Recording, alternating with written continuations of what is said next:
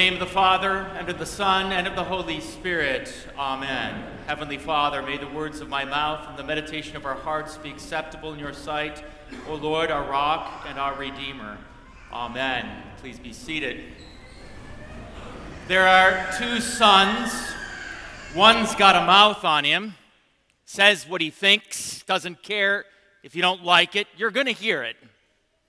We call this one stubborn, rebellious, a disrespectful little brat. The other one is different. He knows exactly what to say, and he wants to be heard also. He says all of the right things, but with no intention of ever doing them. He's a smooth talker and operator.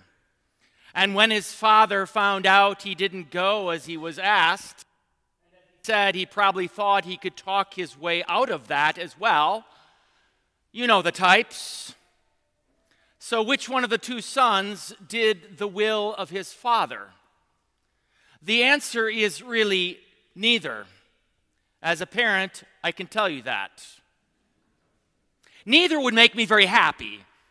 And yet there is a difference between these two sons. For when the Jewish leaders point to the first son as the one who did the will of the Father, Jesus doesn't disagree. For the first son didn't only eventually do what his father asked of him, he did something much more important. He changed his mind. Or as we talk in church terms, he repented. Now in the church we talk a lot about repentance. And for many, that word usually brings to mind a negative image.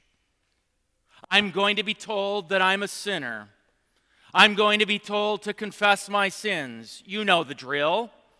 I'm going to be shown how I don't measure up. And we don't like to hear those things. They're negatives. They make us feel bad. And that may be true.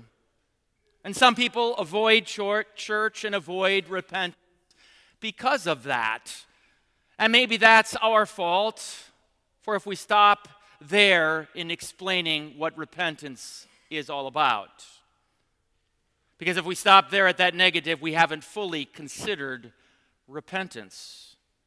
Because repentance isn't just a negative thing. It is a positive thing as well. Because repentance restores us to our right place before God and before others, and it puts us in a position to receive the gifts of God. Now, first, consider that repentance puts us in our right place. That's true. That's what sin has done to us.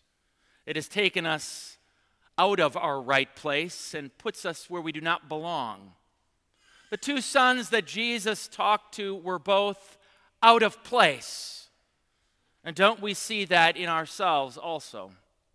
Sometimes we're the mouthy son with God, questioning him and his ways, not wanting to do what he wants.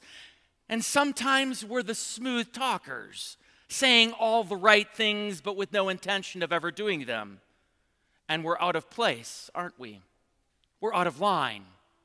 We're children who want to be the parent, employees who want to be the boss, Christians who want to be God. And we can especially see this when we look at ourselves in the mirror of the words we heard from the Apostle Paul in the book of Philippians. Do nothing from rivalry or vain conceit. In humility, count others more significant than yourselves. Look each of you not only to his own interests, but also to the interests of others. If that's what we're being told to be like and do, then it's not too hard to see that we're out of place in our lives. We're out of line in our thoughts, in our words, in our deeds, and in our desires. And we need to change our minds and our thinking, but that's not easy. These things are not easy. Lowering ourselves, humbling ourselves, repenting before God and before others. But that is our right place. That's where God wants us to be. For when we're doing that, when we're loving our neighbor, fulfilling his commandments, seeing our neighbors not as bothers or in the way, but as an opportunity to love, to serve, and to give. And in all those ways, it gives us an opportunity to be Christ-like. And that's what Paul goes on to say in this reading. Have this mind among yourselves, which is yours in Christ Jesus, who, though he was in the form of God, did not count equality with God a thing to be grasped, but made himself nothing, taking the form of a servant, being born in the likeness of men, being found in human form, he humbled himself by becoming obedient to the point of death, even death on a cross. That is the picture of perfect love. That is the picture of Jesus being the Son we could never be, the one doing the will of his Father perfectly and completely, and held up against that picture, we're out of place. Oh, sometimes we do those things, maybe, but doesn't the old Adam in us keep on pulling us above our neighbor, above God? Repentance puts us back again in our right place, back where the Father wants us to be. For when we are where our Father wants us to be, it's not just an obedience thing. It's that there we are in a position to receive the gifts of God, his forgiveness. Not that we earn it by our repentance or how sorry we are, but in repentance, we're in a position to receive it by faith. When we're out of place, we are rebelling. Receiving God's gifts for us is the last thing on our minds. We're thinking about ourselves, not about God and his gifts. But repentance puts us in our place where we belong with the eyes of faith and are again focused on the Father and his Son, receiving his gifts and his will for our lives. We are in the position to receive what God wants to give to us, forgiveness. Again, this is where we see the perfect in the reading from Philippians, where after we are told that he humbled himself by becoming obedient to the point of death, even death on the cross, then we are told, therefore God has highly exalted him. The Son is raised from the dead, and the Son who gave us everything loses nothing, for the will of the Father is not to deprive us, but to give freely to us, to set us free from our captivity, to give us all that he is and all that he has, to raise us up and give us his kingdom.